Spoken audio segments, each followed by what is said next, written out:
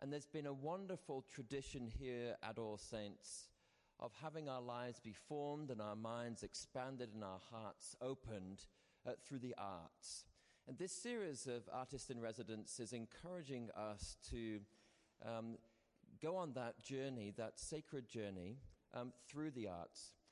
I'm going to invite Martha Eskew to come forward just now to introduce the first in our series, which, as you can already see, is a beautiful feast for the eyes. So, Martha, I invite you to come forward. Thank you. Good morning, everybody. Good morning. As we look around this room, it's like it's been transformed. You know, and we have spirits over here and portals. And to me, I just want to say, when we hung this yesterday, it was, it transformed this room.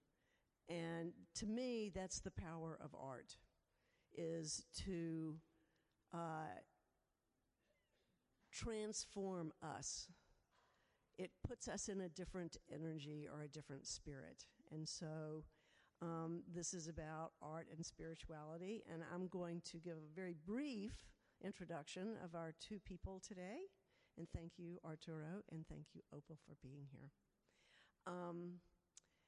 Let's see. Arturo is a parishioner here, and last year helped me organize a art and spirituality program that was terrific. And this time he's volunteered to do this again, thank you, and gifted us with a colleague and I think a collaborator, Opal Moore, who's here in the front, and you'll meet her in just a moment. But I just want to say that she's a poet and an author. She has, I think she's a native of Chicago, took her MFA from that renowned Iowa Writers Workshop, and has been teaching writing and African American literature in both schools in the U.S. and in Europe. And she's currently at Spelman in the English department. No? She's retired. She's telling me right now. I got to get caught up on things. and collaborating with Arturo on a project. And now about Arturo, I will tell you that his list of accomplishments in scholarship and art and activism are very long, so I'm going to give you just some highlights. Born in Panama, raised in Brooklyn, educated in the Northeast at Massachusetts, and then a PhD from NYU. He's a Fulbright scholar.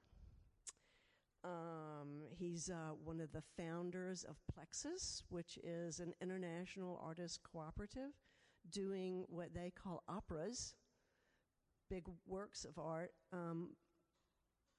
really in Europe and America, I think, and Africa.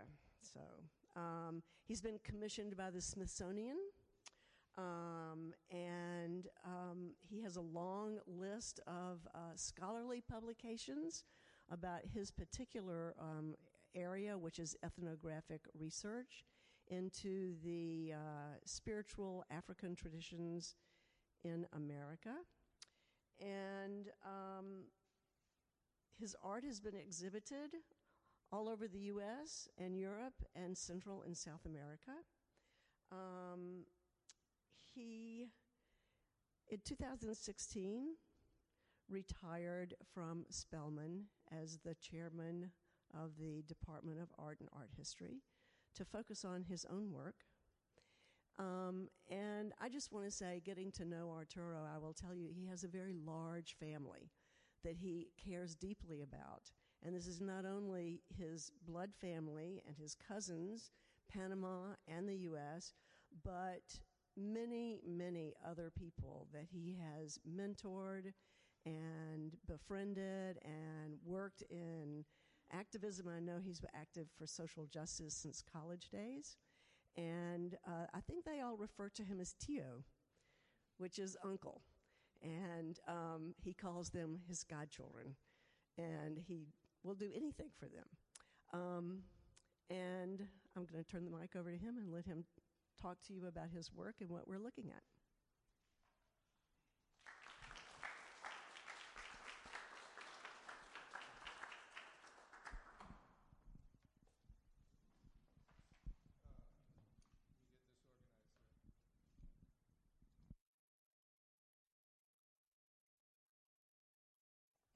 Thanks a lot, Martha. Can everybody hear me okay? All right. The last thing you want to have is an old retired college professor, stand up and give a talk without notes, because they'll go on forever and ever and ever and never get to the point. So I got notes. So I would like to thank, Martha Eskew for being very supportive of my work over the years and for inviting me to make this presentation today. Thanks also to Rebecca Parker, Maurice Reddick, Victor Young from All Saints, as well as my colleagues Dan Bichelli, who's back there, and Evelyn Quinones, both of whom are going to help, in documenting this event. I see Darian hasn't arrived yet. But anyway, I had a couple of young artists, who assisted me in putting this together yesterday, so I really want to thank them. A special thanks to one of my cohorts I can see here from the Jazz and Spirituality class that we attend every Saturday at First Congregation. And I should say that this is a true test of a good friend and a cohort, and that this is Jazz Sunday at First Church. And Wanda has chosen to come here to hear me. So the moment that we're finished, don't be surprised if you see her running out the door, and to hear some jazz, at First Church. I'm especially grateful to my colleague and art partner, Opal Moore, with whom I have collaborated with over the years. The definition of a true art partner is one who catches the ball that you dropped just before it hits the floor and gets it back into your juggling act without skipping a beat. Let me explain. When I told Opal last week that I was doing this talk and that I was incorporating one of her poems, she responded, "Great, I'll be there." What Opal meant was, "I'll be there in the audience." My selective hearing heard, "Great, I'll be there and read the poem." Please know that the poem that you will hear today, is emotionally charged, bittersweet story of with complex pronunciations of African names and terms that require a great deal of preparation. Now, a couple of days ago, I'm talking with Opal, and it's at that point that we figure out the miscommunication. And without skipping a beat, Opal goes, "All right, I'll do it." Which meant that she spent the last couple of days rehearsing this over and over again. But she's great. What can I tell you? You'll see. So, gracias, Opal. Thank you very much. Finally, I'd like to thank Simon, for doing this. I think the idea of having an artist in residence program, at a religious institution is a tremendous idea, and having it All Saints is even better. But I've been toying around with the idea, Simon, of calling myself an artist saint in residence at All Saints. We'll see how that plays out. All right. My talk this morning covers 3 decades of sacro-secular contemplation at the intersection where my scholarly, spiritual, and artistic journeys, converge. Central to this meditation is a perennial struggle of good over evil, with the focus, on the attempts to erase the histories, memories, and God-given souls, of Afro-descendant children, beginning during the transatlantic slave trade and continuing today with the murders of our children that is so much part of our contemporary life in the 21st century. The PowerPoint presentation will focus, the PowerPoint presentation will focus on the Middle Passage, the work that I've done regarding the Middle Passage, and the paintings that you see on the walls are from my painted poems series, an exhibition that I have that was shown earlier this year, and I'll be around if anyone after wants a deeper conversation. We'll talk about that. Let me start making this roll now,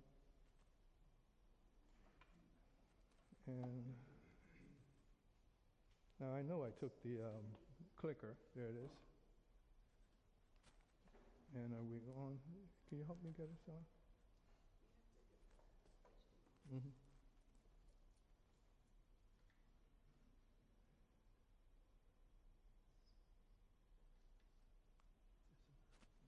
So and so. You know, I'm going to take this moment to say, I don't know if everybody knows this, but Arturo is a parishioner here. He sits quietly in the back of the church. But he is one of ours. Thank you. Thank you. Okay.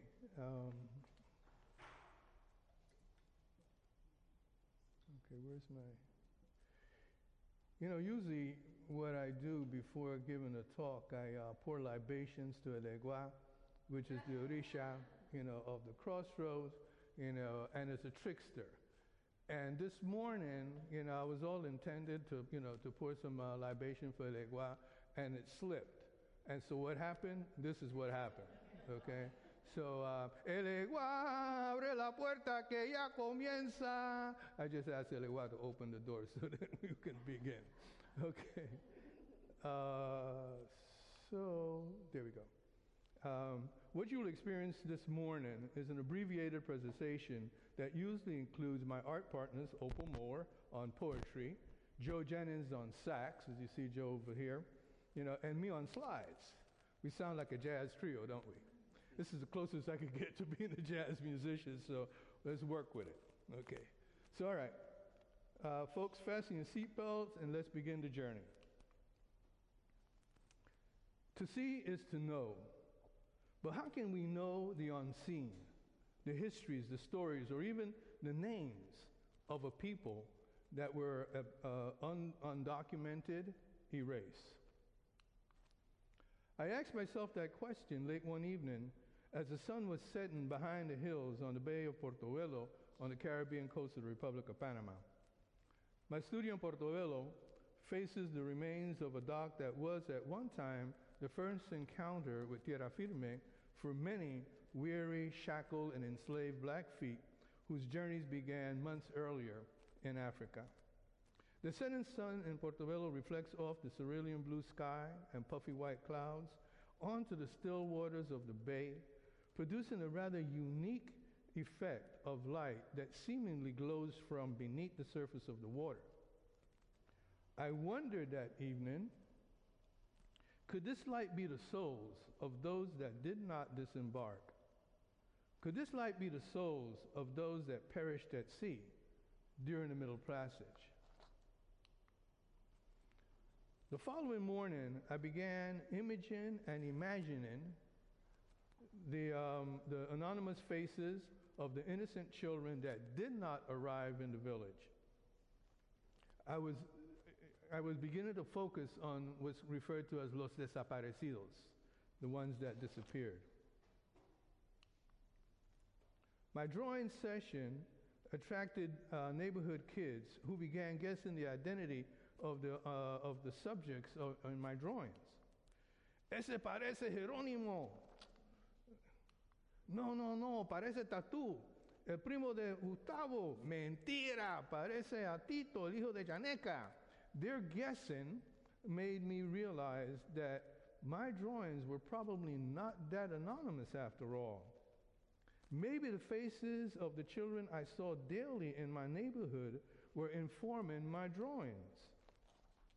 And if that is true, I thought, then maybe the faces in my drawings bear phenotypic resemblances to their ancestors as well as family members of their ancestors that perished at sea. So maybe I was actually drawing the faces of children that died during the transatlantic slave trade. So began my journey. I became obsessed with knowing the identity of the children in my drawings. I wanted to know their stories. I wanted to hear their laughter. You know, I wanted to listen to their voices. I wanted to know their names. I returned to Atlanta that fall with a portfolio of line drawings and faces that later were reworked into a series of prints. This is one of them, during an artist residency at Brandywine Workshop in Philadelphia. Naming the children proved to be easy. I simply looked up traditional ethnic African names from villages and areas where the enslaved were abducted. It is within the realm of possibilities that a child by the name of Ye from the village of Ejesu in Ghana might have been abducted and then ended up on one of those slavers. The same could be said for someone like Babatunde from Lagos. Their stories, however, eluded me. Finally, I approached Opal, asking her to live with my children for a while and to see if they will tell her their stories. And they did. Through the rituals of seeking, seeing, and imagining that is art, they gave Opal the fragmented stories of their lives in Africa before their abduction.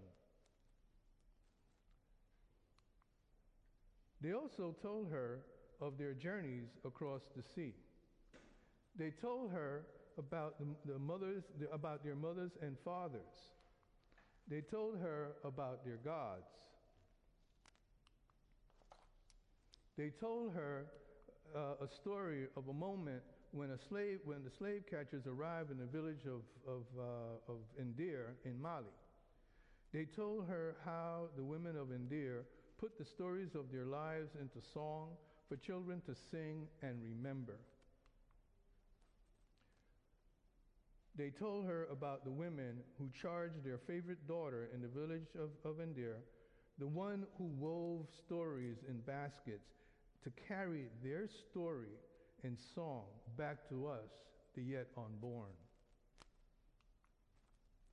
They told Opal the story of the courageous women making the ultimate sacrifice before climbing the ladder they made of smoke to be with their maker. The stories they told her were stories of how they lived, how they loved, and how they courageously chose to die.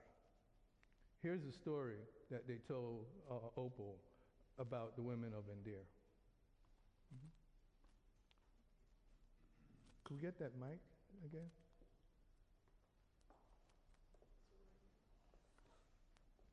Oh, there it is. Thank you. Good morning, everyone. Good morning. Let me make sure you can hear me, because my voice is a little bit less resonant than some.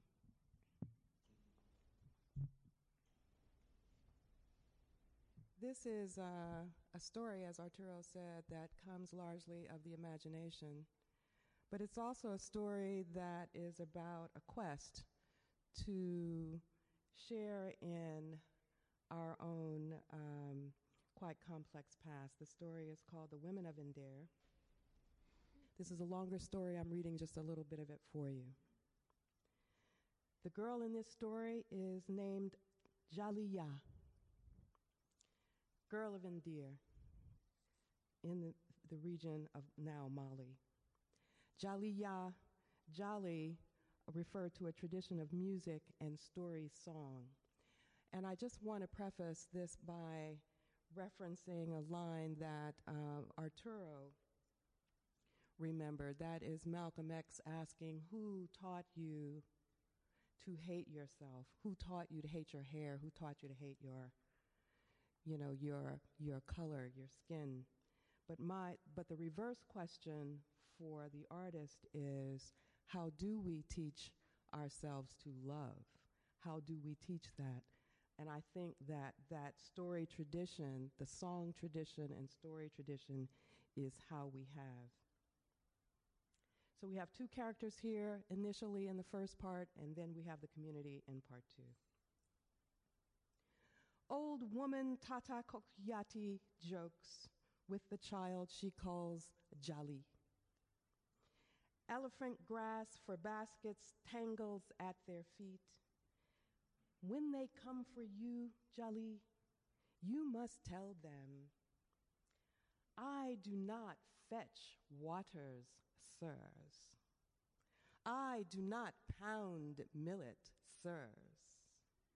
I am the granddaughter of Gan Kumandua, the griot of kings. My grandfather gave Magan his coat of war, coat of leather, cowries, and silver. Tell them I am goddaughter of Sundiata.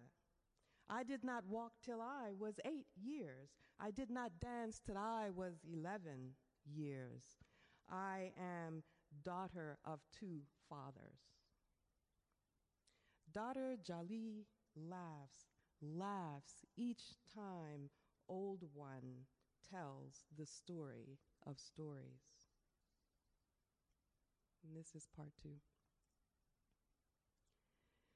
The day the betrayers came, the husbands, fathers, sons of Indir were many shouts away. The day the betrayers came, the drums were silent.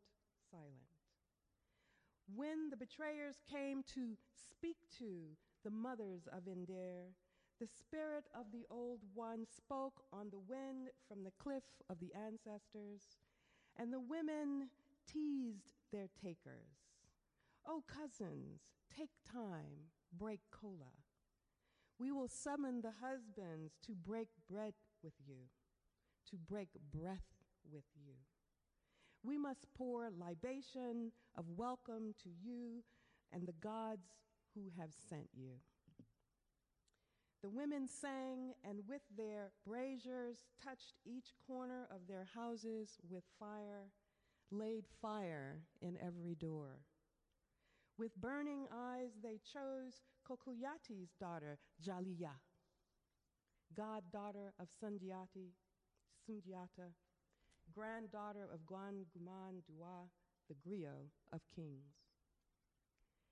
She would live. She would sing the husbands, fathers, brothers, sons of the day the mothers of Indir bought their souls with ashes. Inside this house, the women cry out to the great ones, Amma, Allah, Olodumare.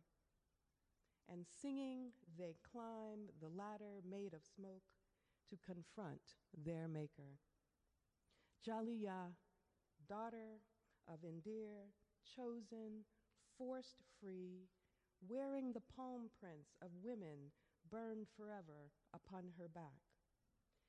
Her mark, the storied hands of her mothers, sisters, grandmothers, their ash upon her brow. Goddaughter of legend, daughter of song, lover of the pale fox, woman, child of fire, child of smoke, sing sorrow, sing praise, we wala,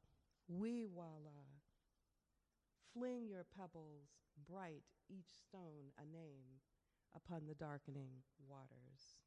Quick crack, the story ends. Thank you.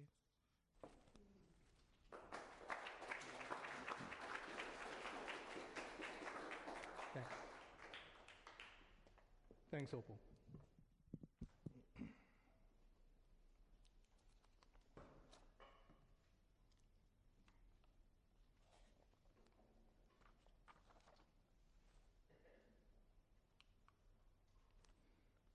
Opal and I began a collaboration that allowed us to see the faces and hear the voices of the children that others wished to erase. Through art, we retold their stories in Atlanta, in Panama, in New York, on Gorée Island in Senegal, and various cities in Germany. We told their stories sometimes together and at times in separate presentations. The important thing, however, is that we were able to defy anonymity. Our children now had faces, they had names, they had histories, and they had voices. Opal writes, once lost, how can something as intangible as identity, so lightly fixed in a given name, be regained? This question was my point of entry into an artistic collaboration with Arturo and the subject of his series of prints titled children of Middle Passage. She goes on to say, we entered into an active artistic collaboration that has spanned several years and multiple revisions and re-envisions, resulting in an interdisciplinary, multifaceted art performance work and now a book. Our book, however, is still a work in progress. In light of the recent murders of young black men and boys at the hands of the police and other young black men and boys through gun violence, I wonder if our book is reminding us that we are still in Middle Passage and therefore cannot be finished. Opal may have a point. She made a significant change in the title of my print series when she said, the absence of the article "the" in Children of Middle Passage allow us to understand that we are still in Middle Passage, end quote. Historical documents are valuable sources, of information knowing important moments and events of the past. They are, however, as we all know, written mostly by the victors, the wealthy, the literate, and the elite, and almost always to enslave the minds of the poor, the oppressed, the undereducated, and the defenseless. But is their story the whole story? I believe not. The false epistemological assessment of Africans as non-humans, devoid of cultures, languages, or religious belief systems worthy of preservation, was put into practice when European enslavers and Christian missionaries instituted the practice of erasing African memories under the guise of, quote, civilizing the savages. When they forcibly imposed European religions, customs, and values on abducted Africans. It was believed that the best slaves were those that were a tabula rasa, a blank slate, capable of adopting, defending, promoting, and even proselytizing the religions and cultures of their enslavers. While it is possible to enslave a person who has his own religious belief system and culture intact, it is impossible to make that person a slave. Malcolm X famously asked, who taught you to hate the texture of your hair? Who taught you to hate the color of your skin? Who taught you to hate the shape of your nose and the shape of your lips? Who taught you to hate yourself from the top of your head to the soles of your feet? Who taught you to hate your own kind? Who taught you to hate the race that you belong to, so much so that you don't want to be around each other? You should ask yourself, who taught you to hate being what God made you? Malcolm's questions in 1962 were relevant then, as they were in 1862, and in 1762, and in 1662, and today in 2019. While a great deal of progress has been made, today many of our children continue to be taught to hate the beautiful blackness of their skin, the lovely curly kink in their hair, and the luscious lips and broad noses that adorn their faces. Malcolm identified the problem as being taught to hate ourselves, but it's up to us, all of us, to find ways to unlearn those lessons and teach little black boys and little black girls to love themselves. This, however, will require a multifaceted response from all of us. Little black boys and little black girls, like little white boys and little white girls, are all our children. I believe that art and poetry, music and dance, theater and performance art, and especially storytelling in books, movies, TV, and social media can help free that God-given soul of a young boy or girl. We can help that child to liberate herself or himself by erasing erasure. As artists, we have the power to conjure up a powerful ashe, a powerful life force that can erase erasure by transcending time, space, and the immorality of racism and bigotry. And let me repeat that again. The immorality of racism and bigotry. That's an immoral act. But the artist community is not alone. Scholars, educators, critics, waiters, doctors, garbage collectors, priests, neighbors, philosophers, and historians can and should participate in nurturing our children.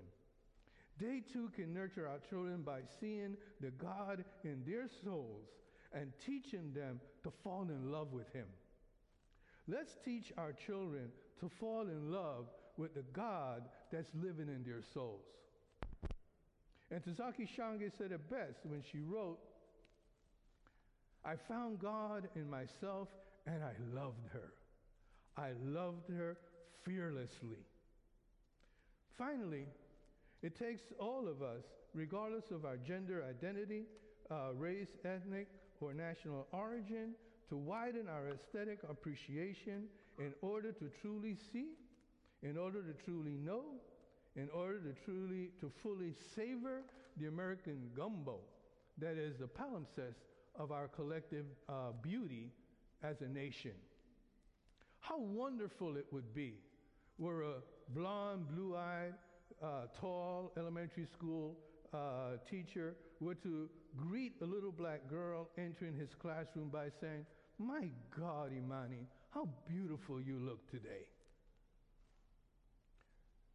Think about how those words could nurture that child's soul. And what about a suburban white woman standing on line in a grocery store were to say to a black woman holding a baby, "You have such a beautiful baby"? Think about it.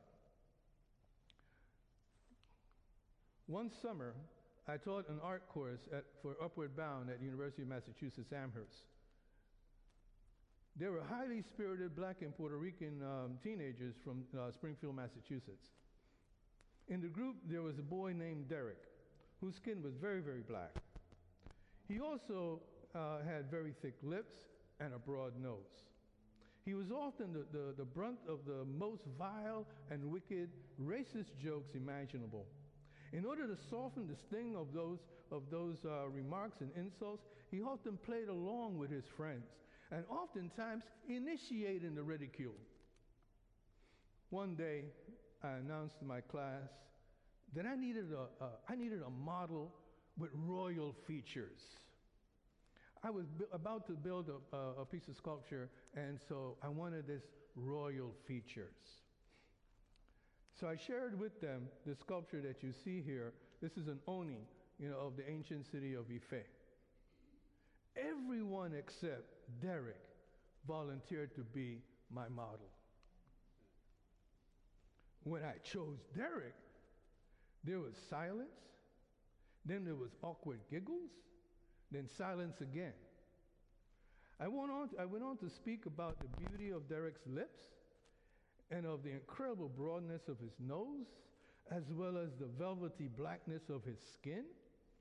That moment was a game changer for those kids. I challenged them to think differently. I made them realize there are other ways of seeing. Once they begin to erase the negative stereotypes that were erasing the beauty of this young black boy. After that incident that summer, I no longer heard disparaging remarks, about Derek.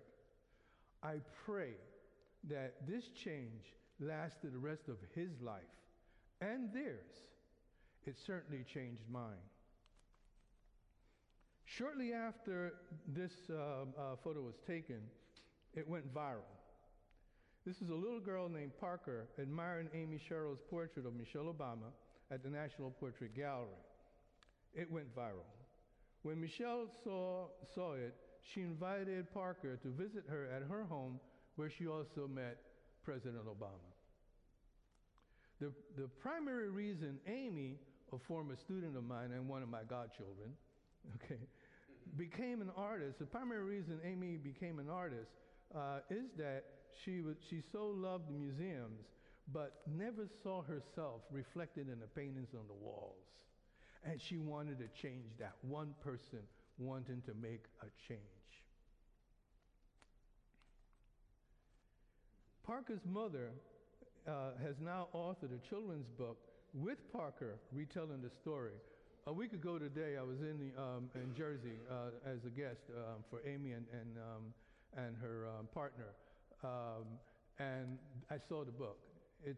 I think it's coming out this week, and so it'll be available. It's a lovely book, so I encourage you to look it up, okay? Anyway, today, Parker and her family are very much part of Amy's life. Malcolm, I doubt that this little black girl would ever hate being what God made her. Muchísimas gracias. Thank you very much. Ashe. If we could turn the lights up and do a Q&A. I just want to say, I think we have time for some questions, and I also think that Arturo and Sure. people are willing to stay later and talk about the paintings. Mm-hmm. And, Sure. If you could take that up. Spirituality. Yes. Can you talk some about the portal and what a portal is? The yellow slit that's in all of these paintings, those are portals. So I think of this spirit being that is like moving through. I'm losing the word. It's a chrysalis. Thank you. And that's the name of the series also. It's a chrysalis, But anyway, they become, these beautiful butterflies. And so you'll see at different stages, and with the entire exhibition, you'll see it, the transition a little bit more. And bottom line is, what I'm doing is I'm just trying to figure out things myself. So I'm in there, I'm talking with, and someone in our jazz and spirituality, Wanda left already. I told you she was going to go, listen to some jazz instead of listening to me. But, in our jazz and spirituality, class, we had talked about, this a bit more. Yes? I've got a couple of questions. Where could we find that narrative? Is it online? Is it online? Is the narrative online? Part of it, I think, is, yes. Part of it is online. It's in the proposal. You go to my website. Okay. That'll be there. Yeah. Then my other question is, maybe for both you and Martha, how long will this exhibition be up, and will you be speaking again? No, there was no plan for that. And Martha twisted my arm on this, by the way, because I'm like,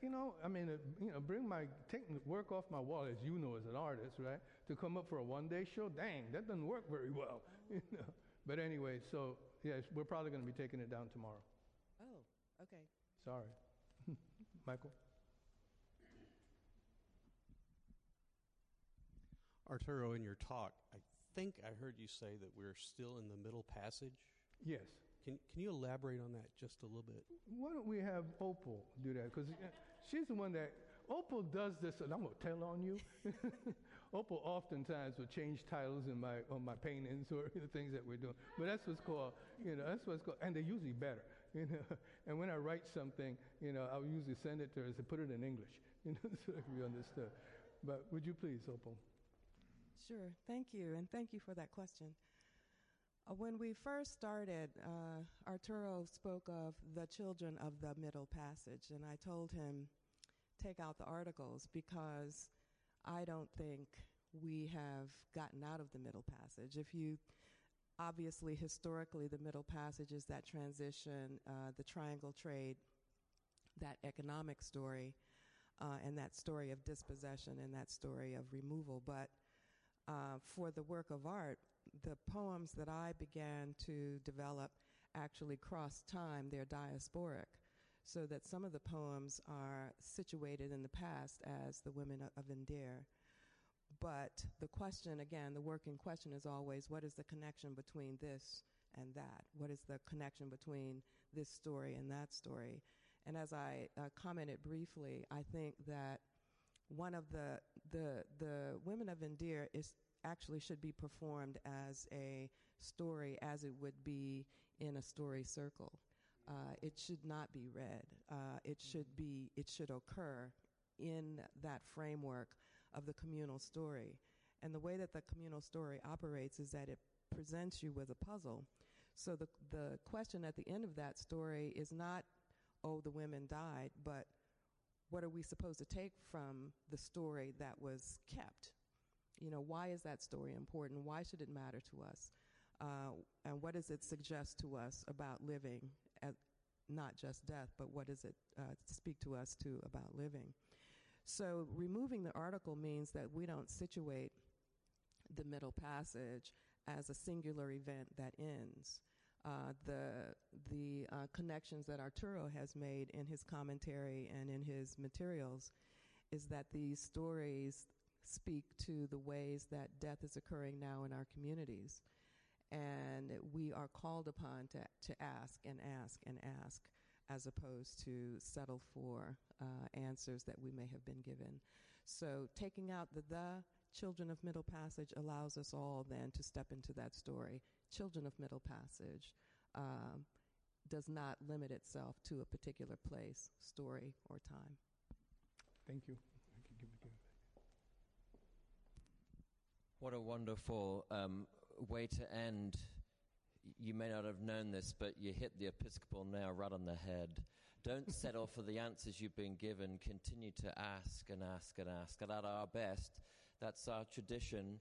I do want to encourage you to ask questions of Arturo at the end of our time together, because some of us will transition to the church for the 11:15 service. But I want to say thank you to you both for such a rich and abundant blessing in our lives. And I hope that this morning will continue to reverberate for you and also for the both of you. That your art will be this beautiful two-way gift. It has been for us this morning. Would you just join me one more time in offering our appreciation?